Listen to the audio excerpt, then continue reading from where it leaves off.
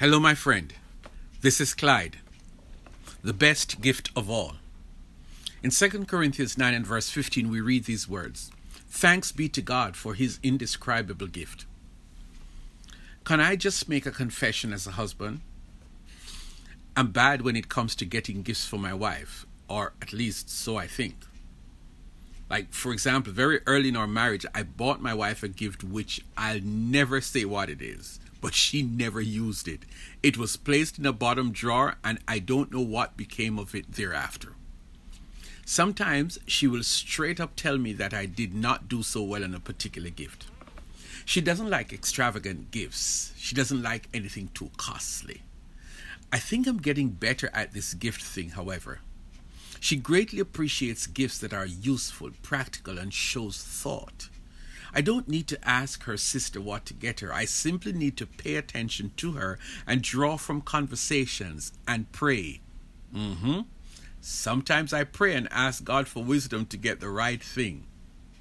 But why am I talking about me and my wife and gifts? Simple. There's something in every gift for me.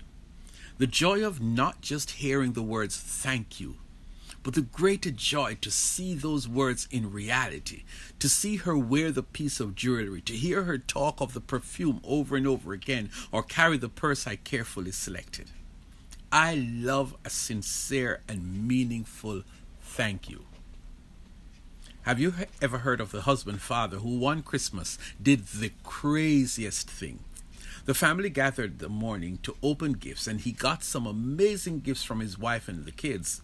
Every one of the kids got exactly what they wanted, and they were all happy. They realized, however, that there was no gift under the tree from him for his wife. That's odd, she thought. And then he broke the silence by inviting her to go with him to the garage. Could it be a new car? She thought. But she went along with the surprise. She closed her eyes, and when he asked her to look, she saw a huge box sitting in the middle of the garage floor, beautifully wrapped and with a giant red bow sitting on top. She slowly walked over to the box, fearing the worst. She tore the box apart, and sitting in the box was a brand new top-of-the-line cooking range. She was speechless. She turned around, and without a word walked back into the house. The gift was not for her. The gift was for the family. Great idea, wrong gift. My heart goes out to the man. That must have been a sad Christmas day. The writer of the text was talking about gifts, and particularly the secret of generosity. He spoke about the reciprocity of giving to God, that if you are liberal in giving to God, then God will give back to you in even greater measure. He's not talking about the amount of dollars that you give as offering, because God is not impressed with that. Rather, he's talking about your heart. Did it come from your heart? Was it sacrificial? That is a gift that God appreciates, and as a measure of gratitude for your thoughtfulness, God gives you even more than you could imagine. But listen to another point which the writer made. He said that when you give to other persons, whether in goods or service, you're actually stirring people to give God thanks. What an amazing chain response. I give you a gift and you say thanks to God for using Clyde to provide something for you that you needed at that moment in time. That's cool. The writer, however, makes this big and personal statement. Thanks be to God for his indescribable gift. Remember that popular verse that says, "For God so loved the world that he gave his only begotten Son, that whoever believes in him should not perish but have everlasting life." God gave us the best gift that he could give when he gave his Son Jesus. There are other gifts God has given us, such as the gift of life, of family, of friends, of freedom, so many things that God has given us. But my friend, when he gave us Jesus, God outdid himself. That was the ultimate gift of love. God could not give a better gift than Jesus. God could not show love to us in any greater way than to give us his Son Jesus. He gave us the best gift from his heart.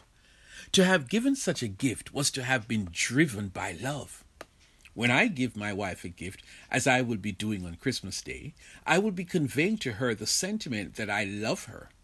When God sent Jesus to this world, he was saying over and over and over again these words, I love you, I love you, I love you so much.